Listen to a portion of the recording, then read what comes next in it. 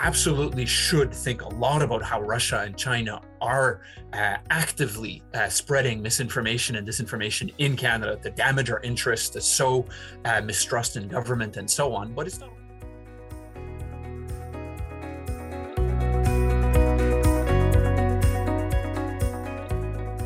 Welcome to the Blue Skies Political Podcast. I'm Aaron O'Toole, the Member of Parliament for Durham. And today we're talking about a very important issue for our country, national security and the need to have a strategy. This is an area, public safety, intelligence, defense, security, has been an area of great interest to me as a Canadian Armed Forces veteran, as a Member of Parliament, as a lawyer. How do we get the balance right to make sure that most important issue for government, keeping our citizens and our communities safe, is a priority in an ever-changing world? We have two experts to talk about a strategy today, but I thought this is a challenging area, so I thought I'd start with a quote that is now infamous, even though it was mocked when it was first uttered. As we know, there are known knowns. There are a few things we know. We also know there are known unknowns. There are also unknown unknowns. The ones we don't know, we don't know. Now, that's a very famous quote from Donald Rumsfeld in 2002, talking about weapons of mass destruction. And it was not received very well, but it does highlight effectively, actually, the quandary in analysis around national security. Some things are evident in terms of a threat to public safety, to our democracy, but some things are not. And this area is so challenging, we have to actually try and anticipate what we know we don't know. What is the black swan that is floating around the corner of the river? That's what some of our guests here today have been charged with for institutions, for the government, for the Prime Minister. We're very fortunate to be joined by two experts who just released a report called A National Security Strategy for the 2020s, the first such expert report in a generation. Vincent Rigby recently retired from the public service after 30 years. His final position was as National Security and Intelligence Advisor to the Prime Minister of Canada. He's also worked with the Privy Council, Global Affairs, Public Safety, DND, CEDA, so many of the agencies charged with analyzing public safety and intelligence. He's currently a senior fellow with the Norman Paterson School of International Affairs at Carleton University. And he is the co-chair of this report alongside Thomas Junot, who's an associate professor at the University of Ottawa's Graduate School of Public and International Affairs, well known for a research focus on the Middle East, particularly Iran and Yemen, when I first encountered the professor a few years ago, and the interplay on national security, intelligence, and defense and foreign policy making. He's the non-government co-chair for the National Security Transparency Advisory Group, an independent body that advises the Deputy Minister on Public Safety on how to enhance transparency on national security in Canada. And from 2003 to 2014, he worked with Canada's Department of National Defense. And Thomas, the National Security Transparency Advisory Group, probably the best element of transparency we've had in many years, is the report you both chaired, talking about the threat environment. So I'll start off with this. Your subtitle to the report is How Can Canada Adapt to a Deteriorating Security Environment? I think anyone that watches the news sees that. Would you both give us your take on that deteriorating security environment, and what are the threat environment that Canadians should be aware of? Maybe start with you, Thomas. Well, first of all, thank you very much for having us on the podcast. The second point I'd also like to make just before starting is to say that quote by Rumsfeld is actually very useful and accurate. Rumsfeld can be criticized for a whole host of other things, not our discussion today, but that was a very valid quote. So on your question, as we explained in the report, there's a whole section that we begin with to say that, over the decades, Canada has really benefited from the luxury of a good geographic position. We're sheltered here in North America. We have only one neighbor. Historically, we've benefited tremendously from our relationship with the United States on the security front, on the economic front. It's a relationship, as we all know, that's not always easy, but by and large, we've really benefited from it. We've got oceans on the other sides. When there are wars in Iraq and Afghanistan, in Syria or elsewhere, we may be affected a bit by these wars, but by no means are we seriously affected like some of our allies in Europe are, some of the direct neighbors of some of these countries at war. And over the decades, that luxury of being really secure at the top of North America has led us to be somewhat complacent, to ignore, to neglect national security. And in a way, that's a good thing. We've been able to ignore national security because we could. But as we are saying in the report, and I'll let Vincent go into a bit more detail after this kind of chapeau, but things are changing. Our security situation is deteriorating, and gradually we will not be able to be complacent. And that's what we're trying to do with this report. Great start off. Vincent? I have to say that I remember the Rumsfeld quote very well. I was actually in the Department of National Defense in 2002, working on the Iraq file when that quote came out. And I remember scratching my head. All of us were scratching our head and going, what is he getting at? But looking back on it 20 years, it makes a lot of sense. And I think I have a deeper appreciation than ever of what he was getting at. I think the bottom line is, as Thomas says, the threat environment is changing, and it's changing in a very transformative, significant way. And so we're living in a world that we would suggest is very dangerous and very unpredictable. And we were seeing a lot of these trends even before the Russian invasion of Ukraine recently, which I think has got a lot of people's attention. And we're hoping it does constitute a bit of a wake-up call for Canadians that, boy, this is a world that is unpredictable, unstable, and can pose a national security threat to Canada. But whether it's this return of great power rivalry, as I say, we're seeing that right now in the context of the Russian invasion. But we are seeing this back in 2014, all the way back to 2008, when Russia invaded Georgia. We've seen Russian aggression ramping up. So now it's manifested itself in an outright invasion. You take a look at what China is doing right now. Until the Russian invasion of Ukraine, China was in every single discussion. It's been relegated to the back seats for now, but over the longer term, we actually think China is probably a greater threat to the West and to Canada. And we've seen this through the debates in Canada recently in terms of foreign interference, in terms of espionage, in terms of disinformation, and just their much, much more aggressive foreign policy. And then as an offshoot of this, I think this sort of ideological rift you see in the world right now between democracy and autocracy and how that's playing out. And democracy is clearly a little bit on the retreat. And I know you'll want to talk a little bit about the comments we make about the United States, but I think globally, democracy is on its back foot right now. And so this should be a concern for Canadians.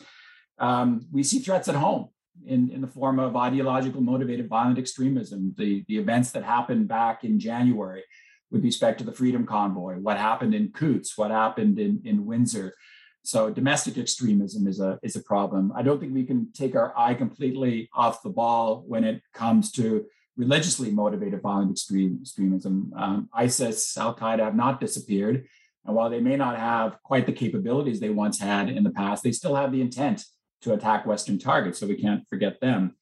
We have technology, disruptive technology, which facilitates a lot of these threats. So whether it's the proliferation of new forms of weapons like hypersonic missiles or cyber attacks, these, I think, are ramping up the threat, whether in and of themselves or, as I say, facilitating other threats. And then you have this new, broader definition of national security, which includes trends like climate change and the pandemic. And these are, in our view, these can be national security threats when they cross a certain threshold. And we can maybe talk about that in a little bit more detail. But you put all of this together, and it's quite a hodgepodge of instability, of threats, and of concerns for Canadians. And so, the post-Cold War period is long gone, and even the post 9/11 period is gone. I've been saying that we've got a post 9/11 period, and it's every bit as unstable and transformative as those previous periods. So I think it's a bit of a clarion call in the report for Canadians to wake up. And as Thomas said, take our national security a little bit more seriously, because it is a dangerous world out there and Canadians may not realize it.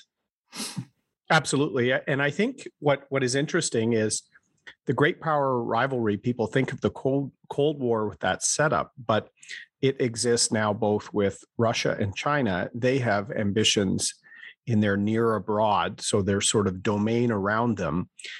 Some people were saying the Russian continued invasion, because there was Crimea, there were cyber attacks, there was this constant state of, unofficial war being waged against Ukraine by Russia.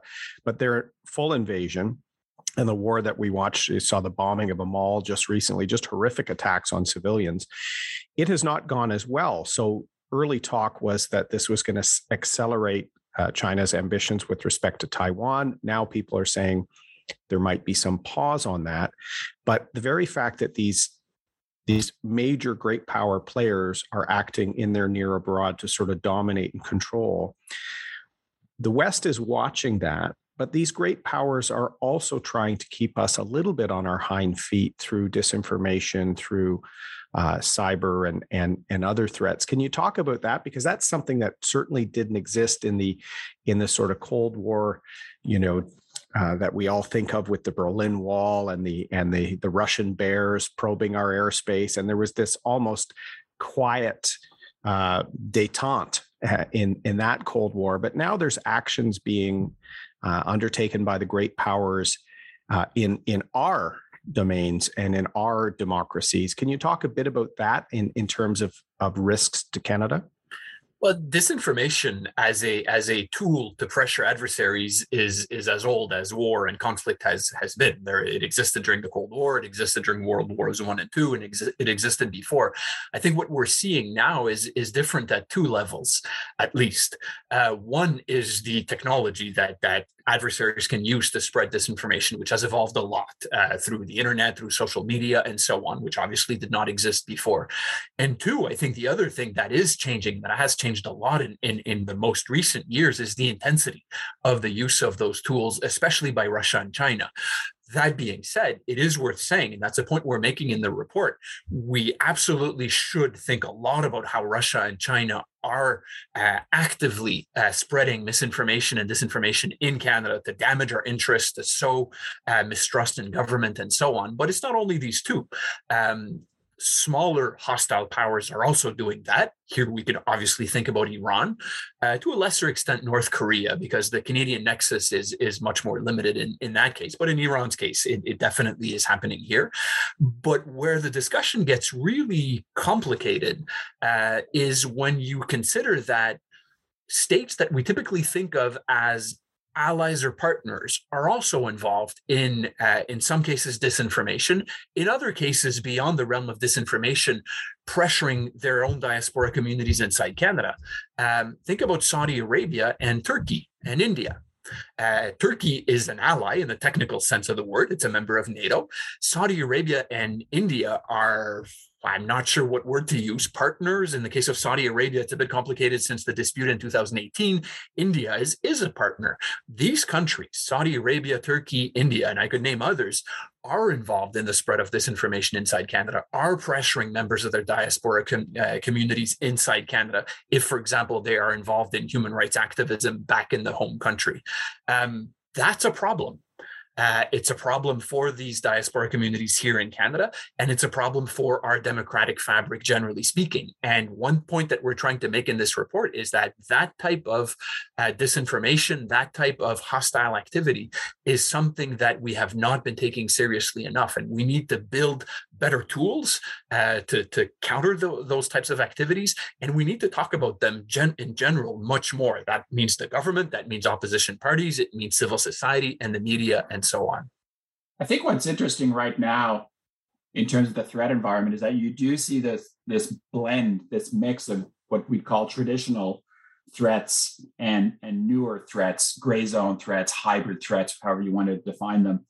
So, I mean, Mr. O'Toole, you put the attention with Russia and China on things such as foreign interference and cyber, and absolutely those are threats. But in the case of the the Russian invasion of Ukraine, this is where I say that for me, Ukraine is a national security threat to Canada and what's happening there right now. Because when the Russians start talk about escalation and using nuclear weapons, that should have us opening our eyes wide. And yes, maybe it's only tactical nukes, but we don't know that. And that's one of Putin's tactics, right? Keeps you wondering what he's going to be up to next. And then you look at what the Russians are doing in places like the Arctic, and what they might do after Ukraine, a more traditional threat in a way in terms of military buildup, military capabilities be expanded in the Arctic, and that is a direct threat to Canada. That's much, much more direct. And even when you hear about NATO now saying that they're going to expand their rapid response force up to 300,000 people and start permanently deploying troops overseas and building up permanently stationed troops, that means Canadians potentially are going to be back on European soil quasi-permanently, which you would know very well, having served in the military. We haven't seen that since the early 1990s. And so that means we could potentially be on the front lines here. So it's really interesting that you have that, plus all these gray zone tactics. So absolutely, cyber, disinformation, foreign interference, all of them are a threat to the Canadian state, but also a threat to Canadian individuals like we've never seen before. We make this point in the report, and it's one of the reasons why I think we're hoping the report will resonate with Canadians. It's not old-fashioned national security just aimed at the state, trying to steal state secrets or trying to knock off a government. It's getting to Canadians through cyber attacks, through disinformation, through foreign interference. Normal Canadians, how they vote, how they think, how they react, reaching out to them. And it's become quite personal in a way, these threats. So they're very real, they're very pervasive, and everybody, quite frankly, should be aware of them. We often talk about parliamentarians should be briefed. That's one of our recommendations. But we also say that the government should be very, very open in terms of educating Canadians about these sort of hybrid gray zone threats and how they are individually impacted. Yeah. And we're going to get into that later in the podcast. Let me just build briefly on what you said, Vincent, about the full invasion of Ukraine being a direct threat to Canada. Yeah, I agree. You talk about in the great power rivalry, the particular importance of the Arctic. That's something I've been talking about for many years. But the disinformation, I have an example this morning. I put on LinkedIn a note about Rick Hillier's recent comments about we need to do more, and he's taken a position with the World Ukrainian Congress. I had a Canadian veteran who I know is a wonderful guy. He's a friend. Post back to me, there's this isn't the full story. There's neo-Nazi brigades operating for Ukraine, and we know this has been a long propaganda misinformation campaign of Russia that even touched on Minister Freeland years ago, James Bazan in our caucus, these wild allegations. I've tried to address this through my own podcast. President Zelensky is Jewish, so we actually have allegations being made about neo-Nazi squads in Ukraine for the only state other than Israel with a head of state who is Jewish. It is perverse, but it's pervasive. And I see it impacting U.S. Republican politics right now, narratives that are pro-Russia propaganda. And I've seen it online here. Is this part of the need for constantly educating and telling Canadians about the evolving threat environment so that they can almost be caveat emptor, buyer beware to what you're reading on your social feeds? No, absolutely. And it's caveat emptor, not just in this specific context, but writ large, whether it's Russian disinformation or Chinese disinformation, or as Thomas was saying, there are other countries practicing this as well. So it's go into all of this with open eyes and an open mind as to what you're hearing. I mean, when Putin launches these disinformation campaigns, and Thomas is 100% correct. We used to call it propaganda back in the day. I mean, I think it's aimed at two audiences. It's aimed at a domestic audience, and it's aimed very much his domestic audience to justify the incursion into Ukraine, the invasion of Ukraine. So labeling the Ukrainian government as a bunch of Nazis, and we're going to, it's going to use the word exterminate. And I think I probably should use the word exterminate. In some cases, that's what the Russians are trying to do. and to take over the country. That's to bolster his own domestic audience. But without a doubt, he's trying to sway audiences internationally as well. And I think for most of us, we look at that and go, it's ridiculous. And from the opening days of the war, I think we're all saying Zelensky, is Jewish, and the evidence isn't there, et cetera, et cetera. But you have to sift through this stuff, and if you're not steeped in it, you're not looking at it all the time, and you just read something and accept it at face value, it can resonate with you. And I think the advice to Canadians is always ask questions. Always ask questions. Let me jump in here, because I've often talked about the troubles of social media. When I was a lawyer for Procter & Gamble, when you were advertising, and they were the largest advertiser in the world, the best testimonial or the best endorsement you could get was your doctor recommends this, because people trust doctors. So if the doctor recommends I take this medicine, it's great. The next best thing is a referral from a friend. A friend says this is great. A friend says this is true. So with social media, when someone posts one of these propagandist type missives, if it comes from your friend, particularly somebody you worked with or served in uniform with, it is cloaked in trust. And that is abused. And I've seen it on this issue. I jumped in, Thomas. You probably want to get a few points in here. I think that one of the last words you mentioned is actually absolutely essential. It's the issue of trust. And in this case, one of the greatest permissive conditions of disinformation is the lack of trust in governments and democracies. And that is a huge problem. And we certainly don't claim that we have an easy solution to that. I don't think that exists. But one point that we tried to make in the report, you mentioned my work with the National Security Transparency Advisory Group in the introduction. That's also been one of the underlying themes there. The lack of trust in government in Canada, but also in democracies in general, is a national security problem. It's a problem on a whole host of other issues, on the economic side, on the social side, and very much in moral or ethical terms. But on the national security side, it's a big problem because, as you and Vincent were discussing just a minute ago, a lot of the national security threats that we face today target Canadians, not just governments. Economic espionage, cyber theft, the private sector, if you look at the theft of intellectual property and so on. One of the greatest defenses in a democracy against these threats is societal resilience. It's trust in government. It's trust amongst each other. And I know that when you say that, sometimes you may sound a bit romantic or naive or idealistic, but I mean that in very hard-nosed operational terms. Societal resilience is frontline defense against a lot of today's national security threats. The lack of trust in government is, in that sense, one of the key obstacles to allow us to defend ourselves against these threats. So what do we do? Rebuild trust in government. That's very easy to say and very hard to do in practice. But one of the ways, not the only one, not an easy one, but one of the ways to do that we discuss in the report is greater transparency, greater communication with Canadians. And this goes back to some of the points you were mentioning in asking your question.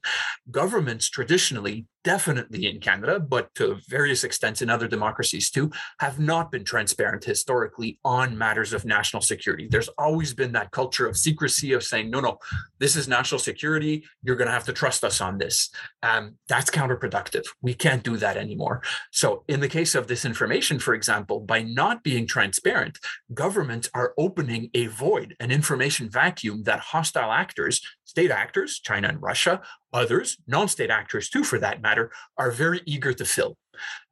So one of the things, again, and I really want to emphasize, not easy, not quick, but one of the things we can best do to fight against disinformation is for governments to be much more proactive in being transparent, in releasing information. And in doing that, it is absolutely essential that they be as truthful as possible. This is not meant to be propaganda. If it turns out that information that governments release in trying to counter disinformation is also disinformation, whether because of political spin, because it was mistaken, then again, it becomes counterproductive. Mhm. Let me use that as a bridge. You talked about eroding trust in government, in our institutions, in sort of, whether it's Canadian Armed Forces and some of the crisis of confidence it's having, the RCMP, democratic institutions. There's this erosion, and in your report, you talk about, and Vincent mentioned ideologically motivated domestic extremism. You talk about democratic backsliding and some of the challenges we've seen in the U.S. The pre 9/11 era, after the Cold War, when I was in the Canadian Armed Forces, I remember at RMC when we gathered around the television for the largest domestic terror attack pre 9/11, which was Oklahoma City, a bombing from domestic extremism. Timothy McVeigh was a soldier or a veteran, one of the two. Is this something that Canadians need to be aware of? And does this play into these sort of polls that we're at, the extremes, particularly in the US, red versus blue, and increasingly less collaboration in the middle? Is that leading to this ideologically motivated risk where people are taking erosion and trust in government and a point of view on an issue and turning it into a security threat for their community? I think it's definitely a serious threat, and you've heard the director of CSIS talk very openly about it. If you read the latest CSIS annual report, it's very prominent in the threat assessment. It's right up there at the top, and indeed, we often say we can't forget ISIS and we can't forget Al Qaeda overseas, but I think for CSIS and other security agencies, the main threat when it comes to terrorism right now is more on the domestic side, and it's more the ideologically motivated violent extremists. I think what you saw during the convoy was in many respects a bit of a wake-up call, and so it was in a sense a tip of an iceberg. Where you saw for Canadians, perhaps for the first time in a way. I mean, there have been other indicators, but this was in a very, very significant manner. You see some of this stuff boiling to the surface. And so, you were saying that a lot of these extremists will often use an event and kind of exploit it. And I think that's what happened to a certain extent with the Freedom Convoy, which was ostensibly about vaccines and vaccine mandates. But for some, it was very much about overthrowing the government, and they were quite open in that regard. Whether they had the capability or not to do that is another question altogether. But for some, it was definitely something that they had in the back of their mind, and they were quite open about it in terms of going up and knocking on the Governor General's door and saying, we'd like a new government, please. We can laugh at it, but these people were serious. They wanted the prime minister replaced. They got the opposition leader replaced, you could say. But no, and this plays into the misinformation as well. I know all MPs, including myself, got hundreds of emails from people saying, if a certain number of signatures are found, the Governor General can replace the Prime Minister. It's an overlay of this ideologically motivated extremism with misinformation on social media. And it is the worst case scenario where a rift is being then exploited and is really causing a security risk for officials, for our state. What can we do beyond, I guess, does transparency, Thomas, help fight that so people can be aware that they are prone to being misdirected? Absolutely. And as I said in answering the previous question, more transparency in the national security realm in general has got to be one of the tools to better deal with these issues. And I want to emphasize, it's not a magic wand. It's not going to change things overnight. But traditionally in this country, and I mean this for the current government, I mean this for the previous government, and for that matter, I mean it for the government before the previous government, we have not been very transparent on matters of national security. And in a way, and Vincent and I are very careful in the report not to be partisan, right? We do not want this to be specifically critical of one government or another one. But if you look at the current debate on the Emergencies Act, which is so central to the debates that you are referring to right now, there has been far too much of a tendency on the part of the government to say, trust us. we needed to do this. At this point, we are now 2-3 months after the invocation of the Emergencies Act. I still don't have a firm view on whether it was justified or not, because I don't know.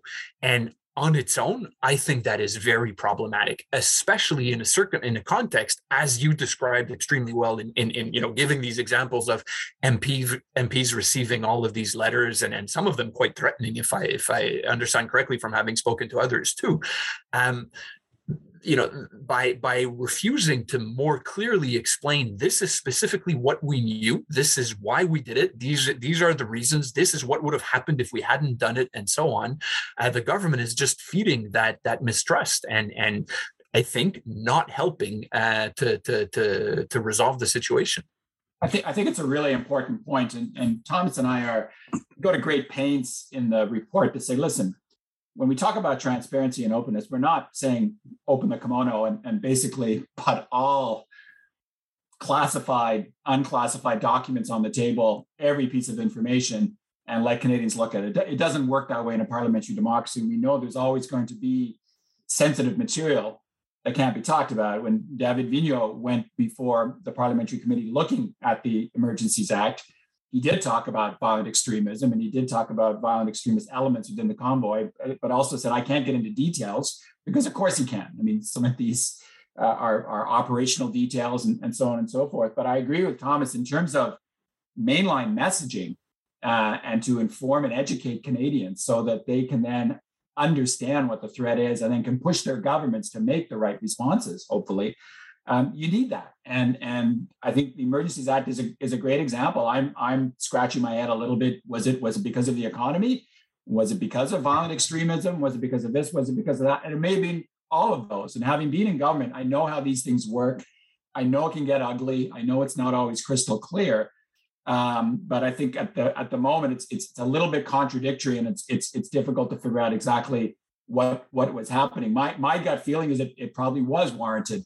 But I'm like Thomas, until you put the evidence before me, it's really hard to make a definitive call. Like, yeah, good for you, government. You did the right thing. I can't put my hand on my heart and say that right now.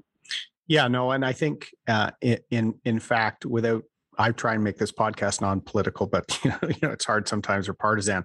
I think the government was also a little burnt over the Prime Minister's trip to India, where your predecessor, Vincent, Mr. Jean, got into trying to give context to what was going on. And this is where sometimes when you open up a corner of the kimono, it causes more problems than just saying, okay, we have to be a little bit more transparent here. I think, having talked to some officials in Alberta and knowing certainly about the threat environment in Coutts and this diagonal on this, it sounds, ridiculous and almost some twisted fantasy about this weird state. But there are former Canadian Armed Forces members that have been pushing this. As a veteran myself, I'm horrified that some people would just lose their lack of judgment and their fidelity to the country. But when you have people that have specialized training as well, engaging in some of this extremism to the point of advocating overthrow of government, I know there's potentially some risks there. I don't think anything's been demonstrated for War Measures Act like powers of the Emergency Act, but I think much more public discussion is needed, because, as you said, we're already seeing an erosion of trust in government, and some Western countries having democratic backsliding, as you're saying. So that trust is going down as the government is saying more, trust us, and not sharing that information. I think it's a vicious circle. It is, and I think your point on the Canadian Armed Forces is a really important one and an interesting one, because I've been arguing that there are two elements to the CAF when it comes to national security. I mean, there's the broader one, obviously, in terms of defending the country and having armed troops to go and do nasty stuff when they have to, but also in terms of domestic operations. And there's a lot of debate about the CAF and its role during the convoy, and should it have been deployed, et cetera. And I think the right decision was made at the end of the day not to deploy the CAF, but it was taken off the table very, very early. And I've been saying to some of my CAF colleagues, I certainly hope you're ready for the next time this happens, when maybe it's going to be a little bit more serious. maybe there will be a much more serious debate about, do we need to deploy the CAF? And we don't want to see a replay of 1970. But you talked about black swans and you talked about worst case scenarios. You never know. So that I think needs to be looked at. But the other piece is what's happening inside the CAF. And I was NSIA when I think his name was Matthews, if I'm not mistaken, member of the base going down to the U.S. and I think he's now serving jail time. And there are elements within the CAF who are quite extremist, retired now, and going off. Some of them reservists, some of them getting quite actively engaged south of the border and in Canada. And this has been acknowledged by the CAF, and they have to do some work. But it's concerning. It really is concerning. Yeah, I was talking about that just yesterday with respect to the Arbour report and how we can inculcate into the leadership structure, in my view, using military colleges as a way to actually ensure that respect for our charter, the rights of all Canadians, and that respect for diverse men and women in the Canadian Armed Forces, all that has to happen to change some of the culture. And I say that as someone who took a lot from his military service, but we equip people with specialized training and experiences that if they can be turned and radicalized, just like we use the term radicalization in the religious concept, they are something that have to be watched. And I think with the convoy, going back to our friend Mr. Rumsfeld, that is now a known unknown. We know there's going to be possibly something like this. I'm in Ottawa today. The radio this morning is just constant worry about Canada Day being ruined by some sort of action or blockade. So let's switch into another key part of the transparency and the public education piece, which is taking a more formal role for national security within the government itself. And Vincent, you've talked about cabinet committee and PM engagement on the national security file much more actively. I can say as a new cabinet minister in the Harper government, I was honored every time the Prime Minister asked me to attend PNP for something related to the Canadian Armed Forces or ISIS or something specific to national security, because I was the only veteran in caucus and had experience here. In my view, PNP was kind of priorities and planning. Committee of Cabinet was kind of playing that function, but it was ad hoc, I guess. I'd be there and you'd see the director of CSIS, you'd see Dick Fadden, your predecessor. Is that how it's been run up until this point? Is it kind of as needed on the agenda for PNP, or should we formalize this much more regularly? I'd love both of your perspectives on this, starting with you, Vincent, because you've been at the table. I think what we argue for in the report is exactly what you just said. First of all, it's been far too ad hoc. It depends on the government, but over the years, there have been some cabinet committees on national security, but they've come and gone.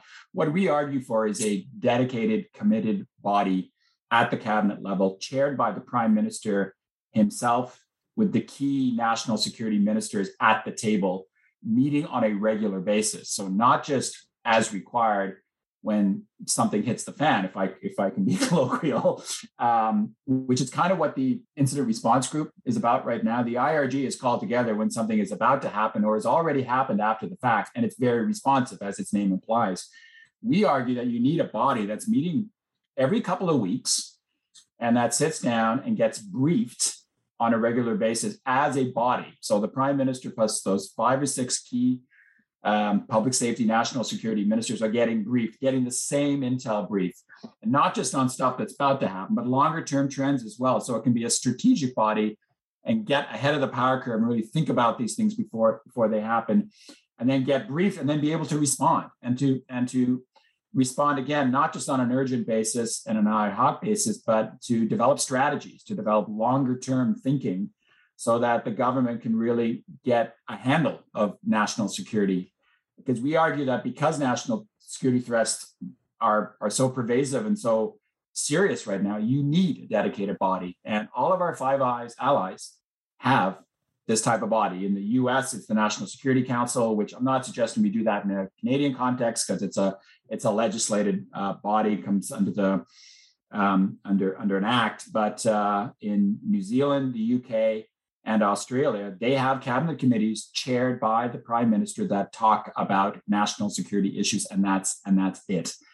And so you also get amongst those ministers and the prime minister real corporate knowledge about these issues. It's not getting briefed out of the blue on 20 minutes notice before something's about to happen on something you've never been briefed on before. You're getting regular briefs and you're thinking about this and having regular discussions. So we think it's a gap. We think it'd be a good first step to pursue it. It's a cabinet committee, so it would not have to be huge machinery changes or anything like that. But we'll see. I think there's been a fair bit of public conversation about this recently. There was another report by CG that had the same recommendation, so we're building on that a little bit. But as someone who's been there and sort of at the coalface, I honestly think it's a glaring omission that we don't have one of these.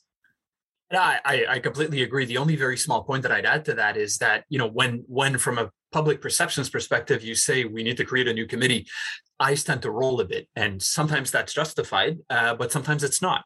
And in this case, if you do have a sustained regular meeting of a cabinet committee chaired by the prime minister on national security every 2 weeks, every month, or something like that, there is a serious trickle down and spillover effect that automatically comes out of that, in the sense that it's not just a bunch of ministers sitting down and having coffee every now and then.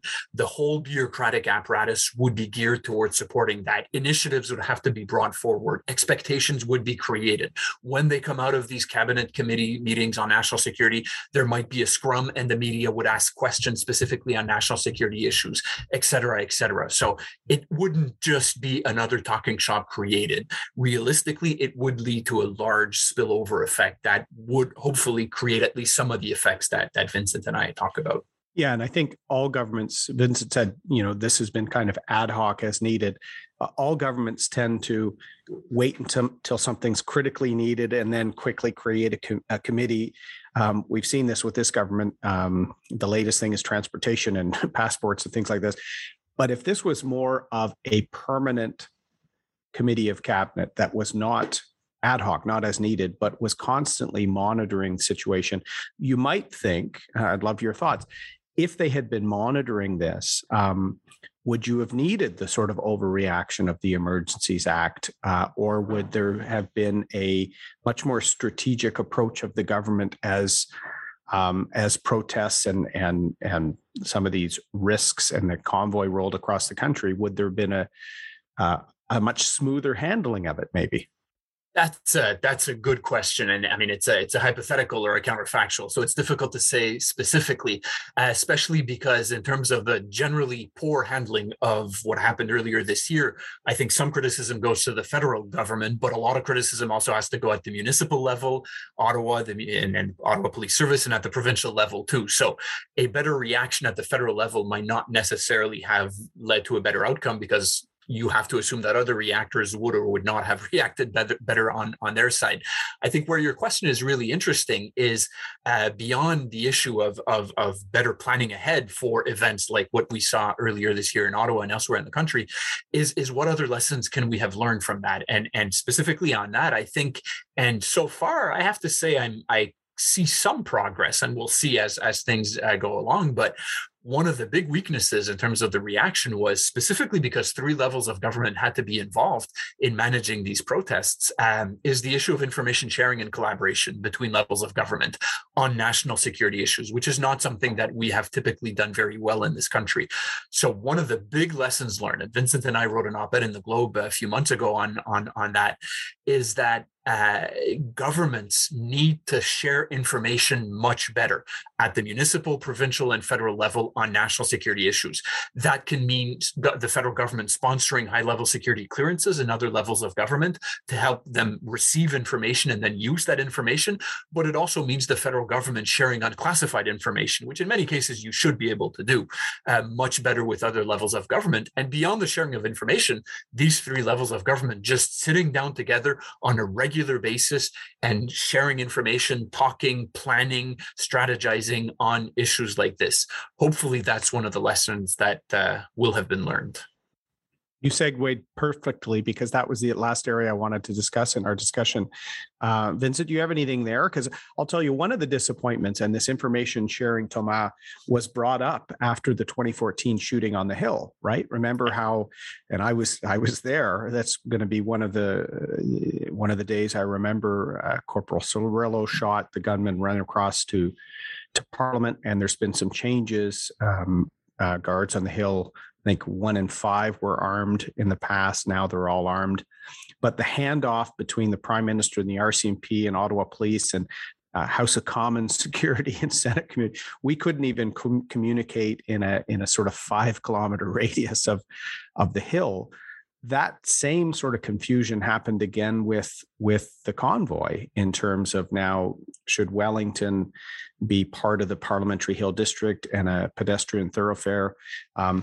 Should we actually maybe have a federal provincial council on national security where we do sometimes classify briefings to officials from other levels of government, because these are pan-Canadian threats in some cases, not just a federal versus a provincial threat?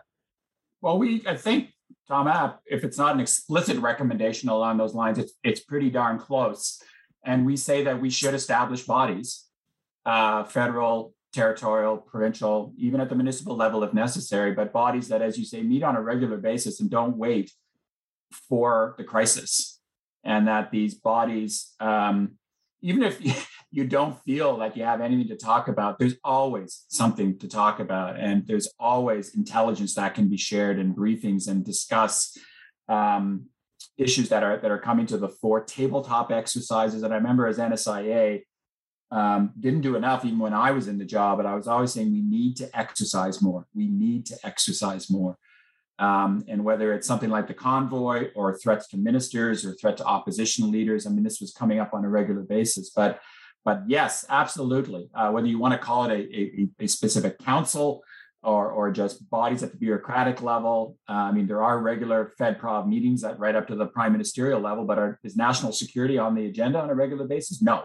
It absolutely isn't. So we need to have that dedicated conversation. But I mean, information sharing at the strategic, operational, tactical level, information sharing with individual Canadians. Thomas and I have talked about even the private sector, head of research institutions getting briefed, getting security clearances so they can understand the threats to them. But also just one last point I wanted to make in terms of some of the big recommendations. The transparency also comes through regular reviews of our national security, and the fact that we haven't had a review or a national security policy in 17, 18 years. We've had no foreign policy statement in 16 or 17 years. And that's a way of sharing information with Canadians. That's a way of sharing threat assessments. And we also advocate that we should have regular public threat assessments every 1 or 2 years to get this information out there. So the information sharing can happen at so many different levels. It should be happening every day. But at the strategic level, every few years, having a discussion with Canadians and articulating what the threats are and what the government plans to do in response, that I think will get Canadians exercised and get Canadians interested in national security. Yeah, I think the information sharing and strengthening some of the tools that you talked about to make sure that we're doing that is critical. Let me end on this. Do you see the information sharing that we get from our allies, particularly the Five Eyes, being at risk? There's many that are worried that AUKUS is, a reduced Five Eyes. Are we going to get the same level of information and intelligence sharing from our allies? Because I remember back the old threat environment when we had the case of the terror suspect Aaron Driver, who was caught before he delivered his bomb. I believe it was an FBI tip that came in through some social media and other sources, and that prevented an attack that could have killed many people.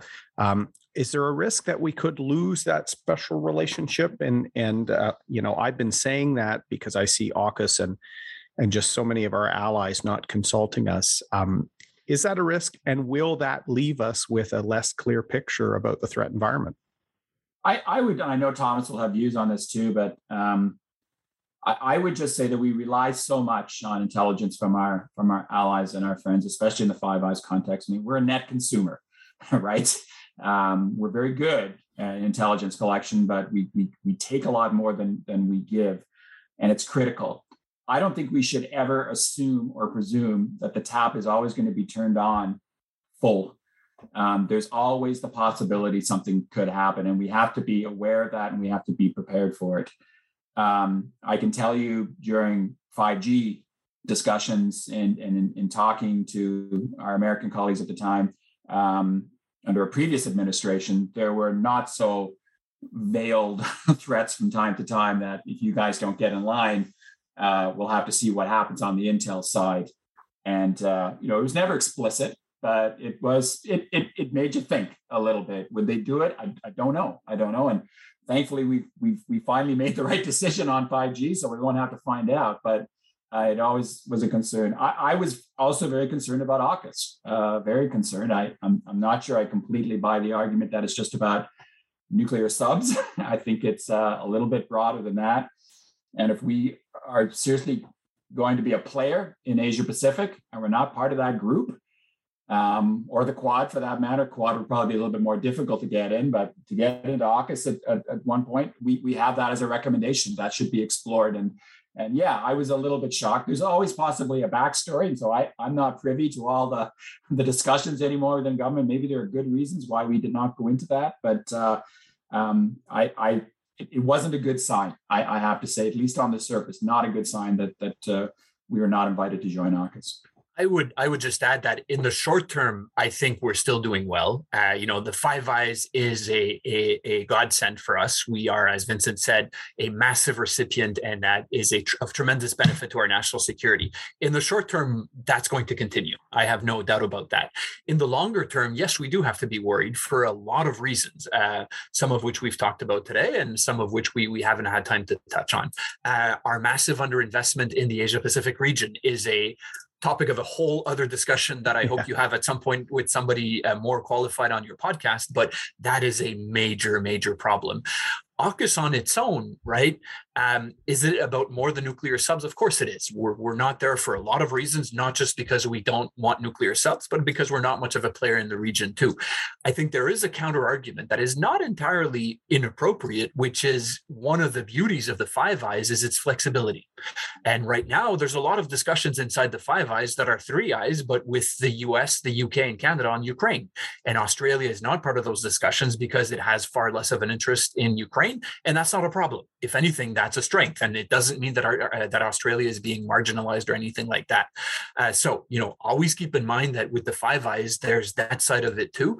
That being said, that should not be used as a pretext to dismiss the fact that we are underinvesting, as we've talked about for the last 45 minutes, on issues of national security and over time. And it could very well come back to cost us increasingly.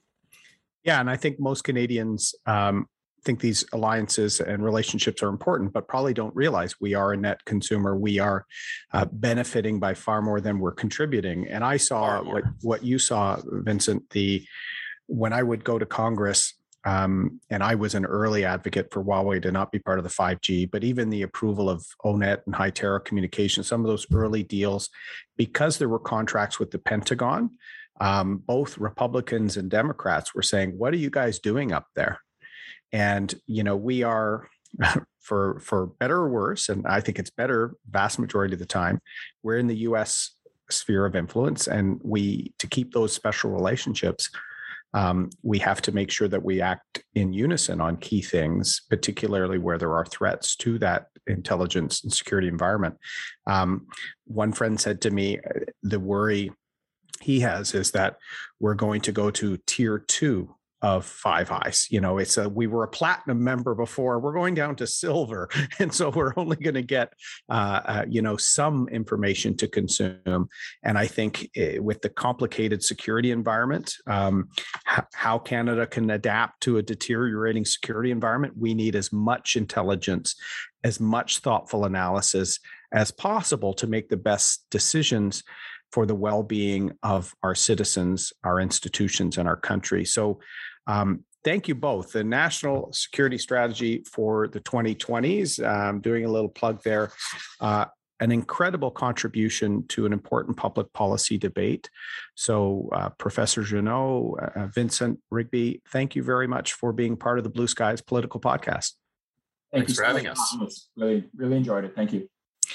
Well, listen, and thank you for listening to the Blue Skies Political Podcast. As you know, this is a discussion about issues that Canadians need to think about in an informed and respectful way without the partisan noise sometimes. And for this issue, I think it's critical. And I say that not only as a veteran, as someone that worked in the private sector and saw cyber espionage and some of these issues emerging. The world is an uncertain place. There are many unknown unknowns going back to Mr. Rumsfeld. And the more we can talk about national security, intelligence, the risk environment to Canadians, the more we can ensure that we're working with our allies, the more we can stay ahead of it for the well-being of our country. And I think Canada has a long tradition of going far from our shores to stand up for our interests as a country and our values. And we have to do that in more ways than one, whether it's in Ukraine, whether it's in the Asia Pacific. We are a trading nation. We are a global nation. We are not navel gazers. We want to play an active role in making the world a better place. So today we've talked about an incredible report that I encourage all people to listen to. If you have any ideas for a future Blue Skies Political Podcast, send me a note. Please share this episode and subscribe through your favorite platform and give me some feedback. This is all about intelligent commentary about Canada's future, which I think is bright, but we have to fight for that future and make sure that all Canadians are part of it. Thank you very much for tuning into the Blue Skies. Enjoy the summer.